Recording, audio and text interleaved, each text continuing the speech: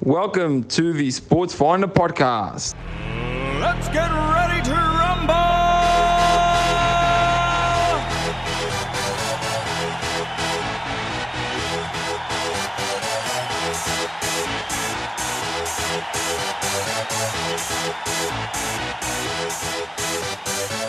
Y'all ready for this?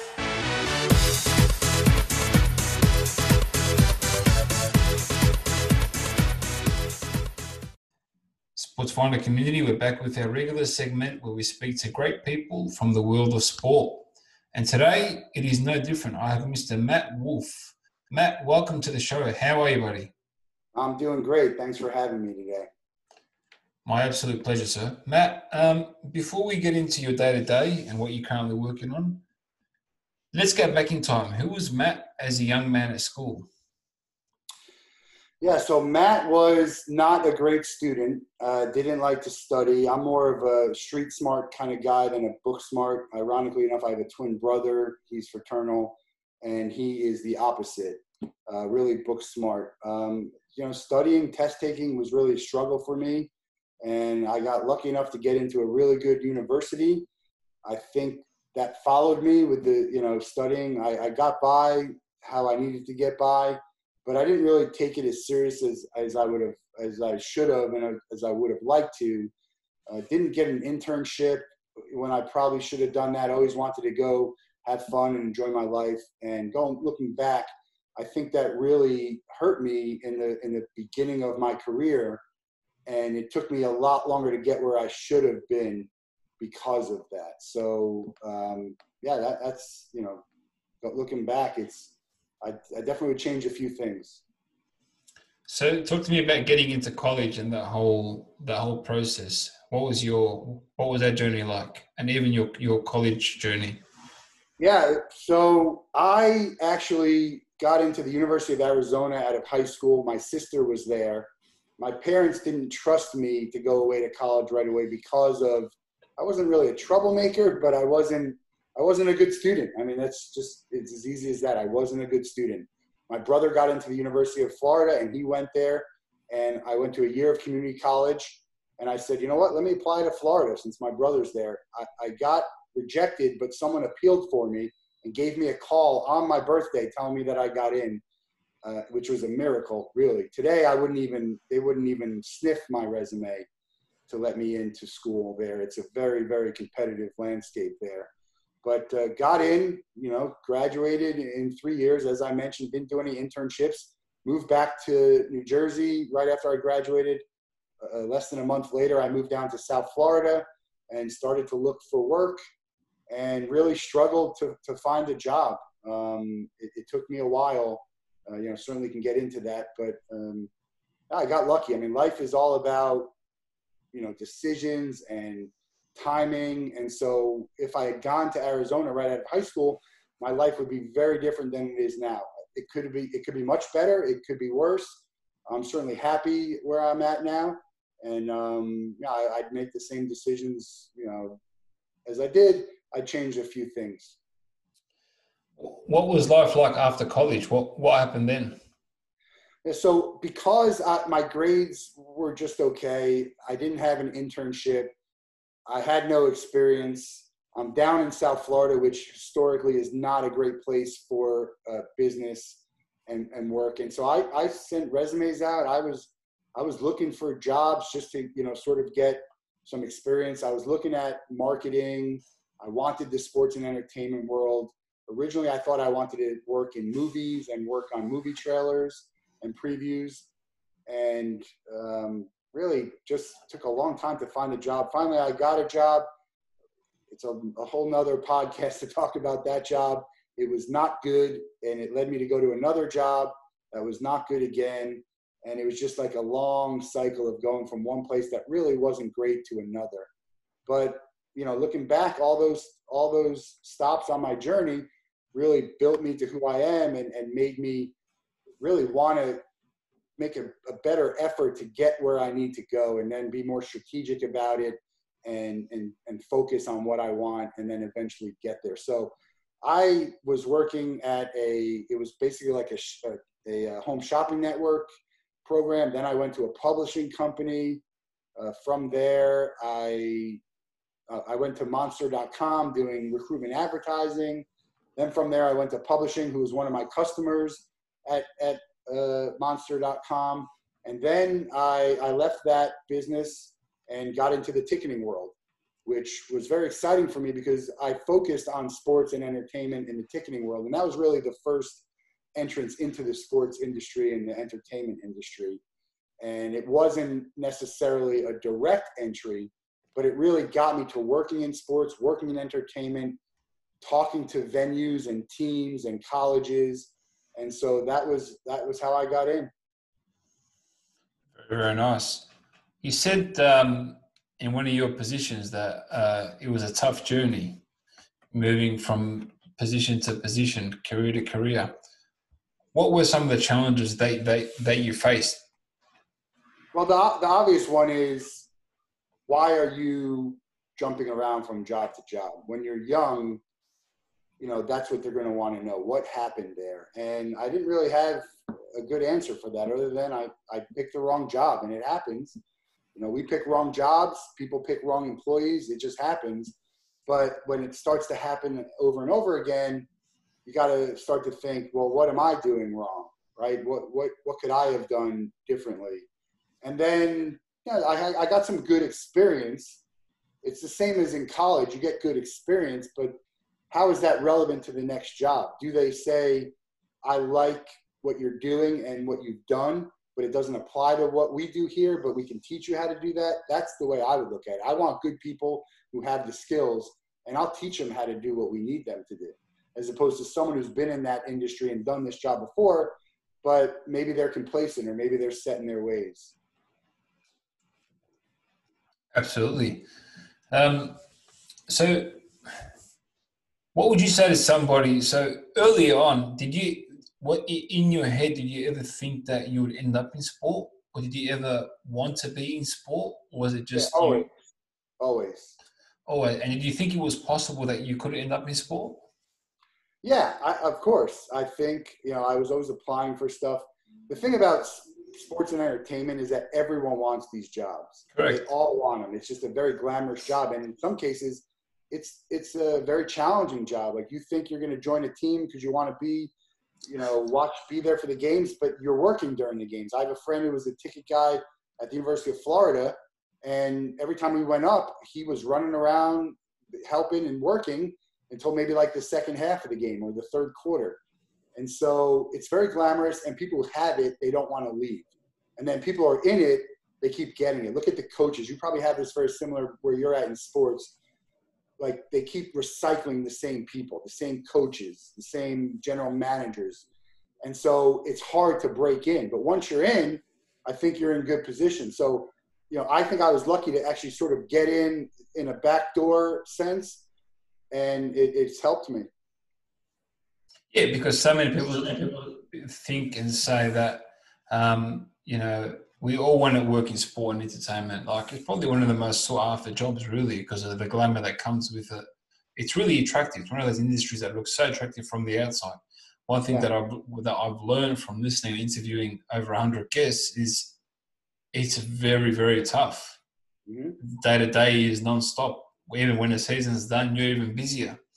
So that's why there's sort of a misconception out there that, it's this glamorous position. It is. It's a great job and so on, but it is very, very tough. It's no walk in the park. It's not for the faint-hearted. Let's move on to your time in ticketing. How did you come up with this ticket time machine? I mean, where did this come from? Which is what you're currently working on now, basically. Yeah. So I started to work. My first job in sports sort of was at Worldwide Ticketcraft. It's a ticket printing company. So they actually print the tickets that you use for the events. I was there for a while, loved my time there, and then I moved on to another job. I was working at LexisNexis selling anti-money laundering solutions. So nothing to do with it, ticketing or sports. I was out, and I was at a game a couple of years ago. There was a no-hitter thrown, and the team announced that if you want a printed ticket, come to the box office, because everything was mobile then. All the tickets were mobile. So I went there and I said, this is great. Can you write Edinson Volquez no-hitter on the ticket? And they said, we can only print what your ticket was. And having the ticket background that I have, I know that they can, they just don't want to. And that's a lot of things that, a lot of people say they can't do something when they really mean we don't want to or we're not willing to do. And so that's when Ticket Time Machine was born. I took about a year and a half to get myself set up, incorporate, get a website, start planning on things, and then got some events rolling end of last year, and all still while I was full time at my other job. And then end of last year, I told my job, look, I'm going to focus on my company. I'll give you as long a notice as you want, but I'm going to be leaving. And we settled on April 1. So April 1 was my last day. I actually got married February 29th, leap day, went on the honeymoon, came back to quarantine. And then 3 weeks later, I quit my job and had no money coming in. So that's how I got to where I am today. Take me through the whole ticketing world, and from the time you entered to today, how much change have you witnessed? How has it changed the role of a ticketing employee at these larger companies? Yeah, so I was on the ticket printing side, who obviously works very closely with the ticket operations side of an event or a team. And ticketing itself has there's not a lot has changed in the actual ticket printing world. The real change has been the technology. So with digital ticketing and mobile ticketing, there's been less of a need for the actual printed ticket. And so with the printed ticket, there's some stuff that's gone on. We've made it fancier, and we're working on some stuff that is non-traditional ticketing that we think is going to turn the industry on its side for a couple of reasons. One, because the industry is technically going away in a sense, but that's fine for us. We encourage you to go to digital, and we're going to provide the printed for the people who need it. And so from a ticketing operations perspective, the job is the same for them. Like, they're trying to figure out the best way to get the tickets and how much should the tickets be and how to sell it and how to fill up the stadium. The way they're doing it, whether it was ordering printed tickets before and running it through a printer themselves, or just having a digital ticket sent, that's really the change for them. And there's a challenge there. But then the real challenge is, are you going to have a need for the box office people as you move forward? And that's going to be very unfortunate, because these people have been working in ticketing for 30 years, 20 years. And, they're going to have to look for another job. It's great. Technology is great. But with technology, there's always issues. And technology can take away lots of jobs. And in the sporting and entertainment world, you're talking about thousands, maybe hundreds of thousands of jobs. So we've seen a decrease in actual real tickets, in physical ticketing. Oh yeah, in the US, absolutely. Okay, could you put a number on that? So my feeling is that everyone would go 100% digital if they can, but there's a lot of factors that prevent you from doing that today. Older people using phones that aren't smartphones, Wi-Fi issues around the stadium, people who want the printed ticket. They're going to try and get 75, 80% mobile if they can, maybe even higher than that. Moving forward, COVID is actually, a good scapegoat for it. They don't need to go digital, but it's a good reason for them to say, like, if we say, oh, we're going to have a contactless experience for you. Well, what's the difference if I hold my phone out to your scanner or I hold my ticket out to your scanner? Right? It's the same. It doesn't matter. And I'm all for them going digital. I understand why. It's going to cost them less. They save on expenses. They have a better way of tracking your data. Whether that's a benefit to you or to them, that's arguable. But they're going to go digital. There's nothing stopping it. Okay, so which comes to my next question. You've seen a lot of change in the world of ticketing over the last few years. What does the future of ticketing look like moving forward? How do they keep evolving? So from a digital perspective, really, there's no limit to what they can do. There's just it's going to be embedded in your phone with RFID.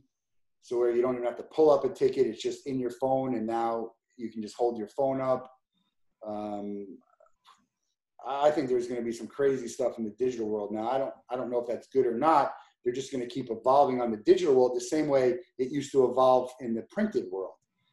What we're going to do is allow the fan to still get a paper ticket, not for the admission purposes, but for the commemorative and souvenir purposes. And our printed ticket is going to be tied to the digital world. So you're going to be able to push digital content and engage with your fans and customers through the printed ticket, through the digital world with augmented reality experiences, gamification.